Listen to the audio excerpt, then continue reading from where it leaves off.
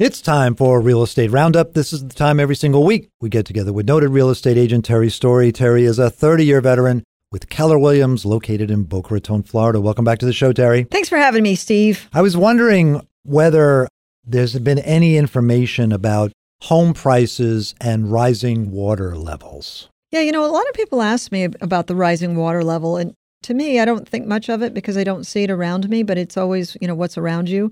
So, for example, that what they're claiming is that there's been a $15.8 billion in lost home values. Like reduction in prices. Correct. From 2005 to 2017 because of this. So, for example, the top cities with the biggest value decline, Ocean City, New Jersey, followed by Miami Beach, followed by Hollywood, Florida, and then Charleston, South Carolina, and then St. Petersburg. So there is a real problem. It does exist. It's not actually out there in the consciousness yet. It's really hard to see. You need a study to look at the individual statistics to tell what's going on. Correct. Florida has experienced the greatest relative loss of home values, $5.4 billion, New Jersey $4.5 billion, and New York $1.3 billion. So maybe it's a problem that's beginning to take hold, and maybe you'll start seeing it more and more. Right. All right, I want to ask you a question. This has to do with something that you're very familiar with because as a realtor, you're dealing with closings all the time. Right.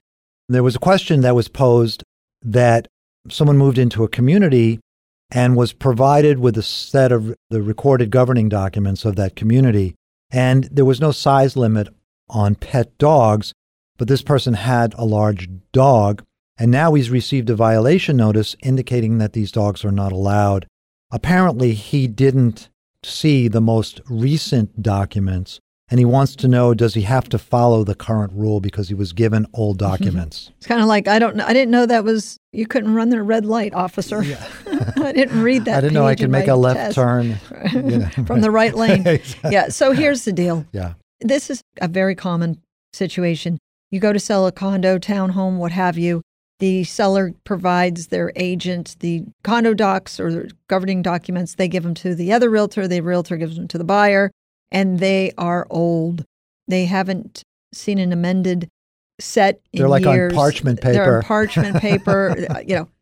Folks, if you receive something like this, please know that there's probably an updated set. So as a seller, it's highly advisable that you get an updated, fresh set. Why is it so important for you as a seller?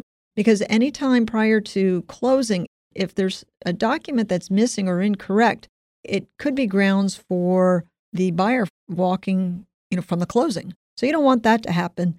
And then B, as a buyer, call the association. Make sure you got the most updated set of documents, especially when it comes to pets. Especially.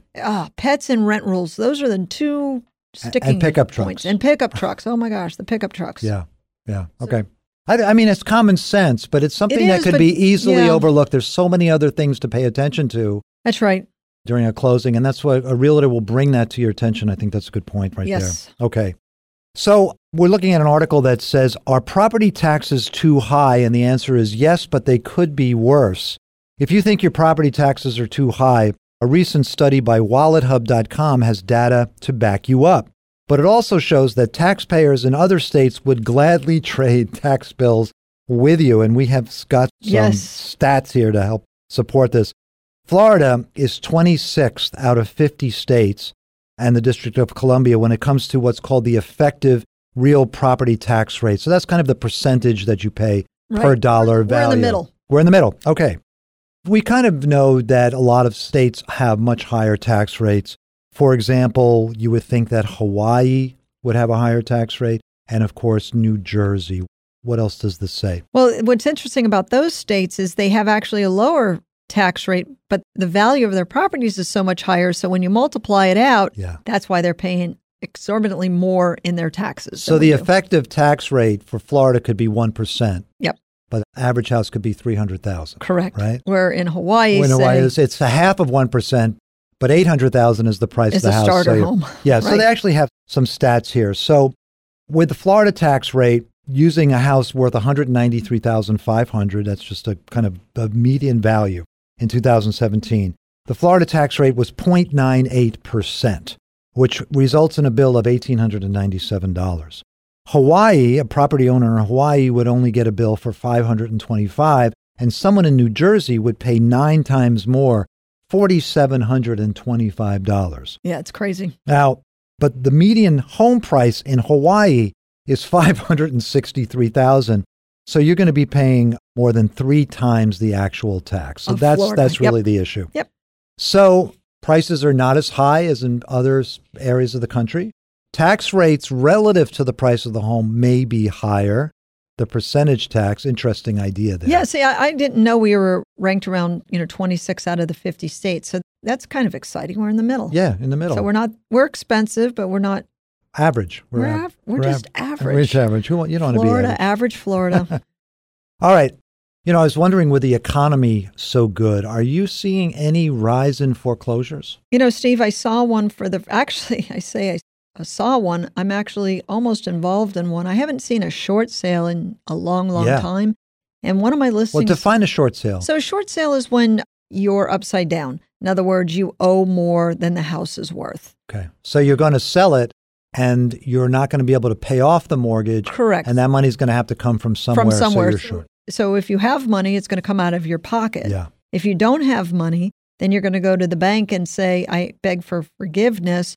Please write this off, which I don't know that they're going to do anymore. They did in the heyday.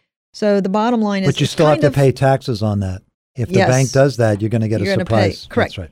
So it's kind of like a pre-foreclosure. It's what you see first before it goes to foreclosure. Foreclosures are happening a lot quicker when they drop the gauntlet at the courthouse, so to speak. Right, exactly. So I really haven't seen much. This is my first.